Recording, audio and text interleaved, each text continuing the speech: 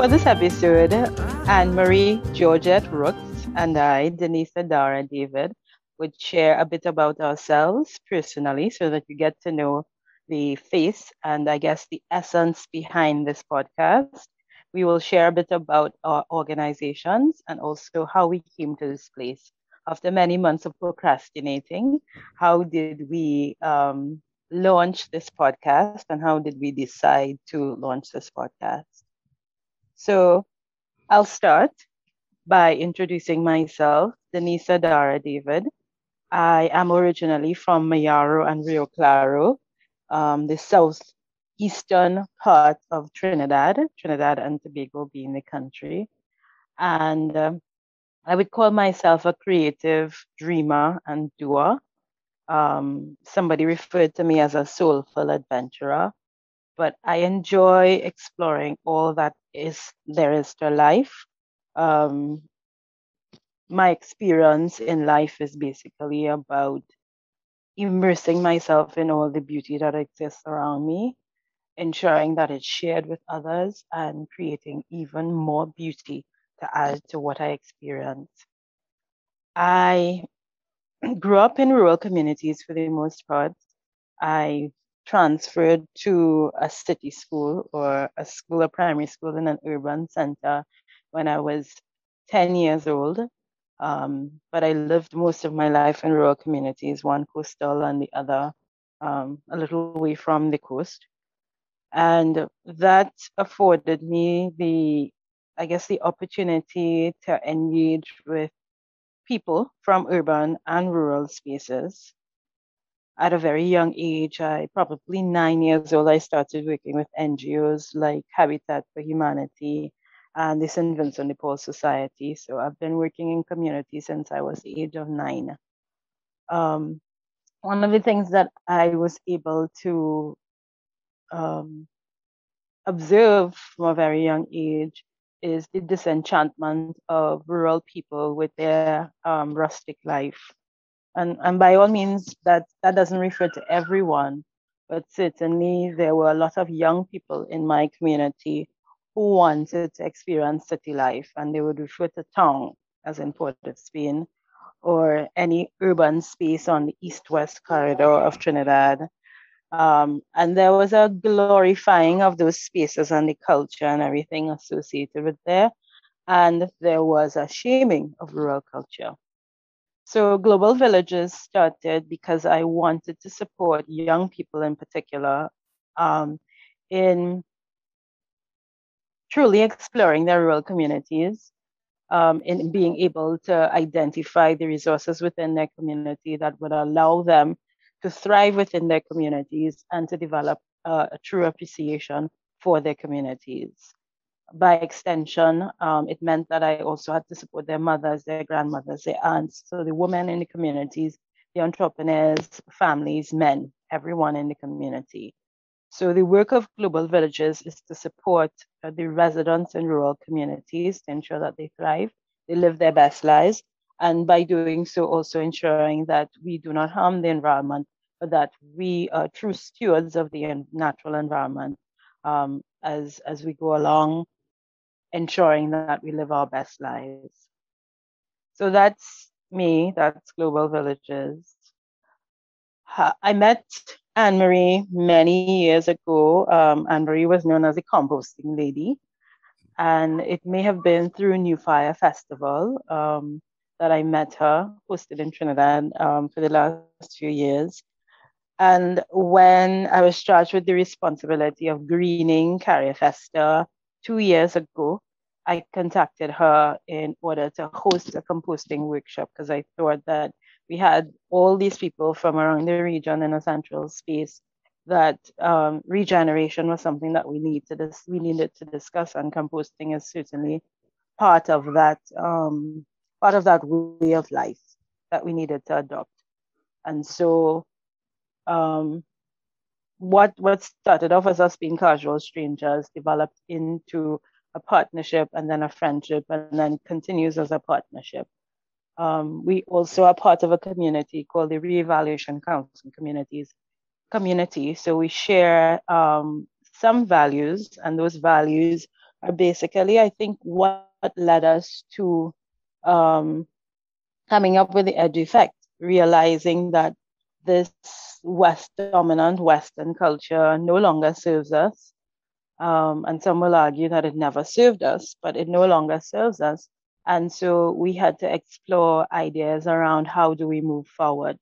So this podcast is about that, exploring the myriad of ideas around how do we create a new culture? How do we perhaps create a hybrid that serves us better than this current one is serving us?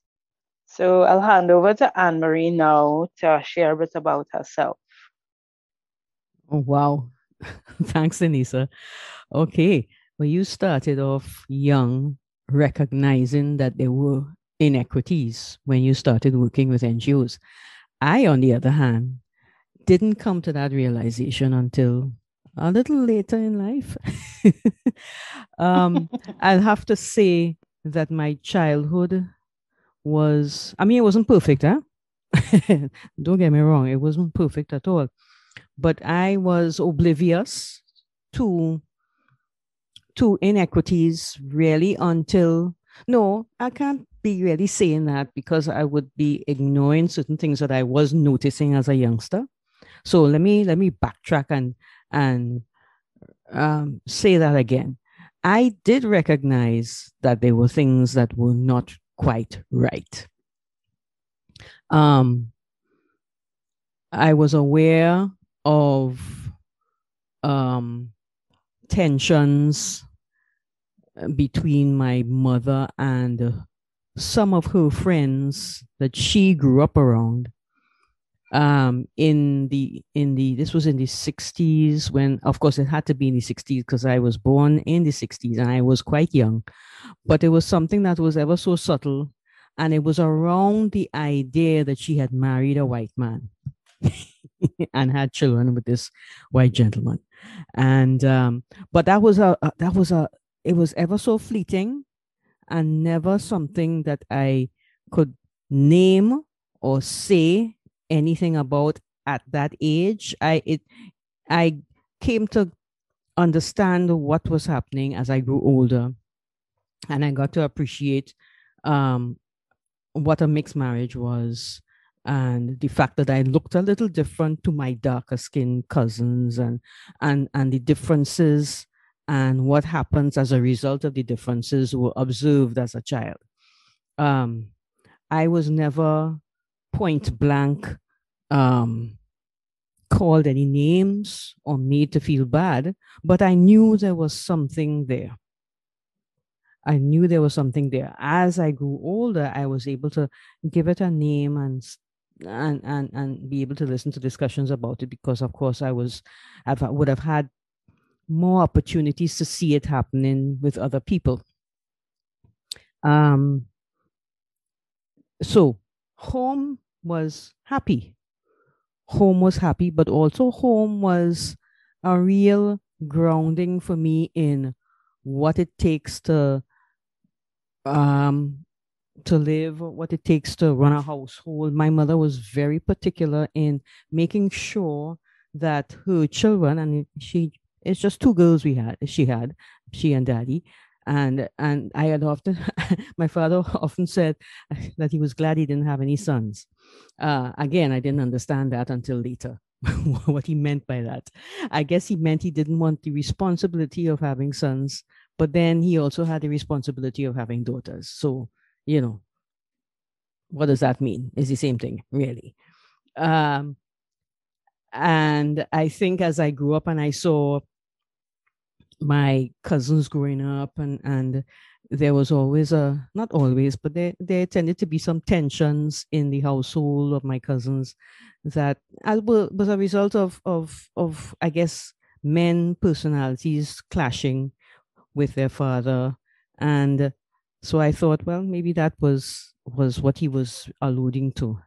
But my my childhood was happy, but I was taught very early on that there were responsibilities that women had to shoulder, that not that men did not have to shoulder them, But my mother made it clear that you need to be able to handle yourself when you are out in the world.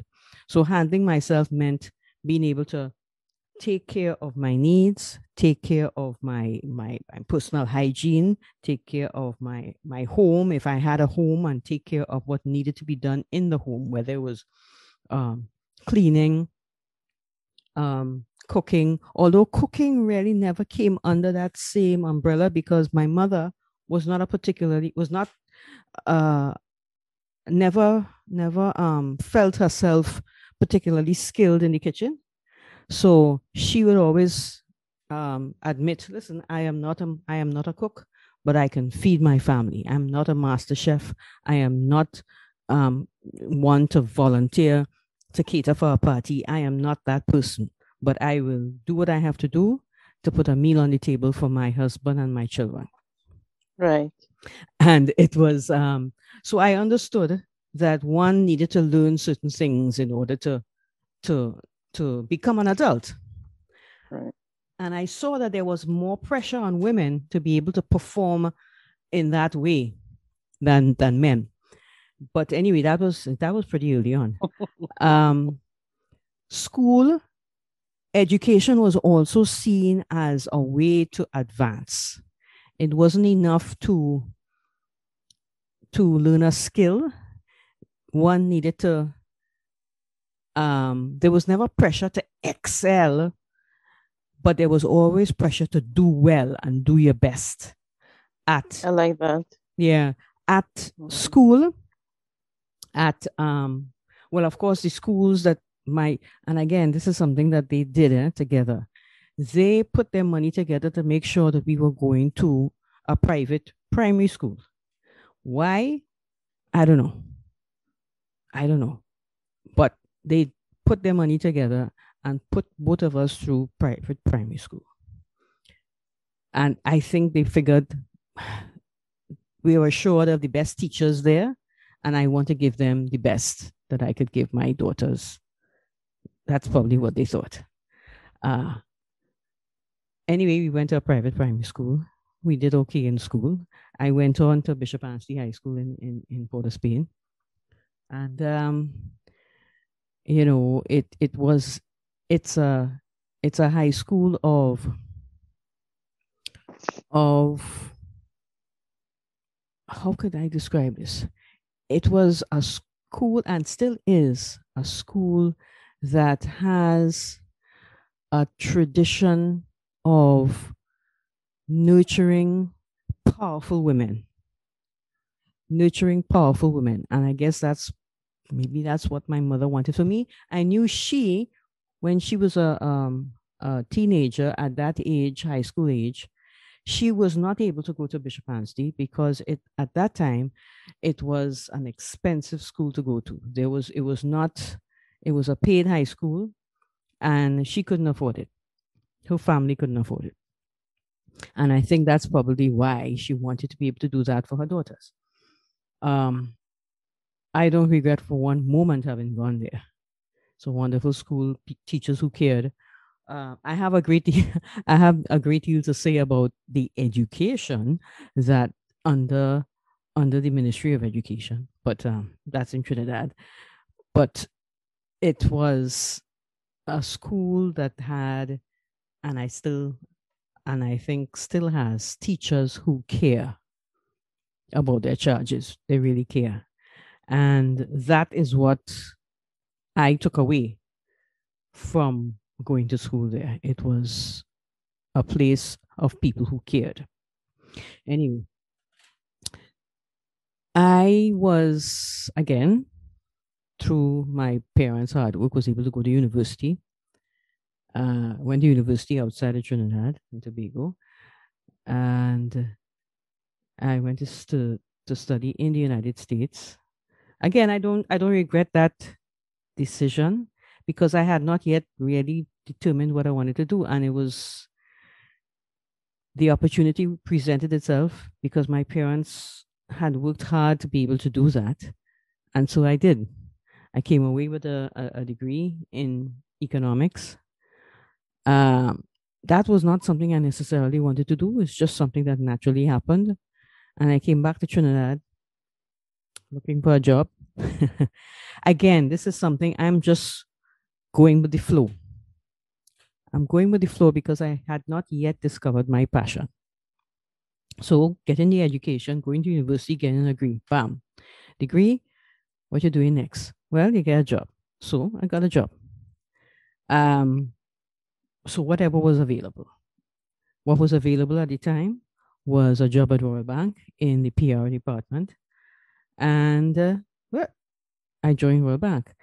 After a couple of years, they needed to place people in the bank who had university degrees. The the the executives that were running, that were in charge of the personal loans program, were looking to have a whole new cadre of degreed people becoming personal lending officers. So I was part of that uh, batch of people. It wasn't really something I wanted to do, but again, going with the flow, I was there, you know, it's my job. So I did that for a while and I did not enjoy it. Did not enjoy it one bit. I enjoyed the people I worked with though. And that I think was why I was there, to figure out people, to understand people, also to appreciate what my parents had done for me. At this time, I had an appreciation, but it was an appreciation that was very much vague about the hard work my parents had done. By this time, my father had already passed. He passed before I went off to university. But the fact that they were able to put aside enough monies to put me through university, and well, I appreciated it. But it was only after that job that had me on a day-to-day basis talking to people about what assets they had, what income they were earning, and what did they want to, what loans they had, and why did they want to borrow money from the bank. And that's what I was doing. I was a loans officer. And after talking to several people and taking their what is known as a statement of affairs, I had the distinct appreciation of what my parents were able to accomplish. The fact that they denied themselves, they worked. I know my father worked 2 jobs and put aside money to do things that some people just aren't able to do. They were able to manage money in ways that some people aren't able to manage. And I saw them do that.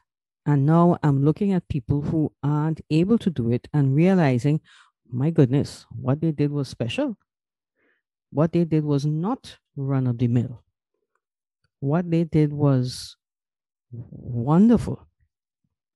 And I am so happy that one day after, this was about maybe a few years in that particular position at the bank, that I said to my mother, I sat her down at the kitchen table. We were talking about something. We were talking about, at that time, of course, she said, once we started working, that you're going to be contributing this amount for the bills and so on. So by the time I was working, I was giving her money for paying certain bills. And I said to her, I don't know if you realize this, but what I do in the bank is, well, I end up knowing people business because I'm taking a statement of affairs. So I know what they're earning, I know what the assets they have, I know what they're borrowing, and I know what their debt servicing ratio is. And I told my mother, I end up knowing people business, and now I know that what you did for me and my sister was special. And I was able to say thank you to her. I don't know where it came from that I should say that to her. And I did. Anyway, that was Royal Bank. I eventually quit that job because, as I said, I was not enjoying it. and my mother passed away 2001. We had the good fortune to be earning an income from a rental property, and I did not have to return to get a job, and it allowed me the opportunity to do other things and to eventually find what my passion was, which happened at age 50 in 2012. In 2012, I turned 50. And at that time, I was interested in looking at something to do. And I saw a transformational leadership development program being advertised. And eventually took the course. And that led to my involvement with Shift Caribbean. Later that year, I saw something about permaculture design, and I took a permaculture design class, and I met Earl Rahman Noronha, and I met John Stonemeyer, and now I'm a permaculturalist. Those two aspects of my life were able to form and inform what I've been doing since then. The podcast itself came out of meeting Denisa at CARIFESTA, as she said, and realizing that this is somebody that I could do a podcast with, because by that time I had been listening to podcasts off and on, and I knew what I wanted to talk about. And I asked her, this was after the CARIFESTA, I called her and said, listen, could we meet somewhere and have a chat? I wanted to talk to you about your impression of the CARIFESTA and so on. It was just an excuse really to meet her and talk to her. And we met, we talked. Then we've been meeting since then at reevaluation counseling sessions, as she mentioned. And after a couple of those sessions, I said, well, I better mention a podcast to her because I really want to do this and I think she's the ideal person. And that was that, more or less. Not so much in a nutshell, kind of long story, but that's how we met. Anything to add, Denisa? No, I think that your story is a beautiful one, a bit different from my experience, but certainly there are things that we meet on, mm-hmm. and hence the reason for this collaboration. You will get to know lots more about us in the coming episodes as we have conversations with others. And we do our own sessions, our own episodes on things that we are passionate about. So thank you for joining us for this episode, and we look forward to connecting with you for another episode. You have been listening to The Edge Effect, produced by JTB Homesteads and Global Villages. Music by Tyrannosaurus.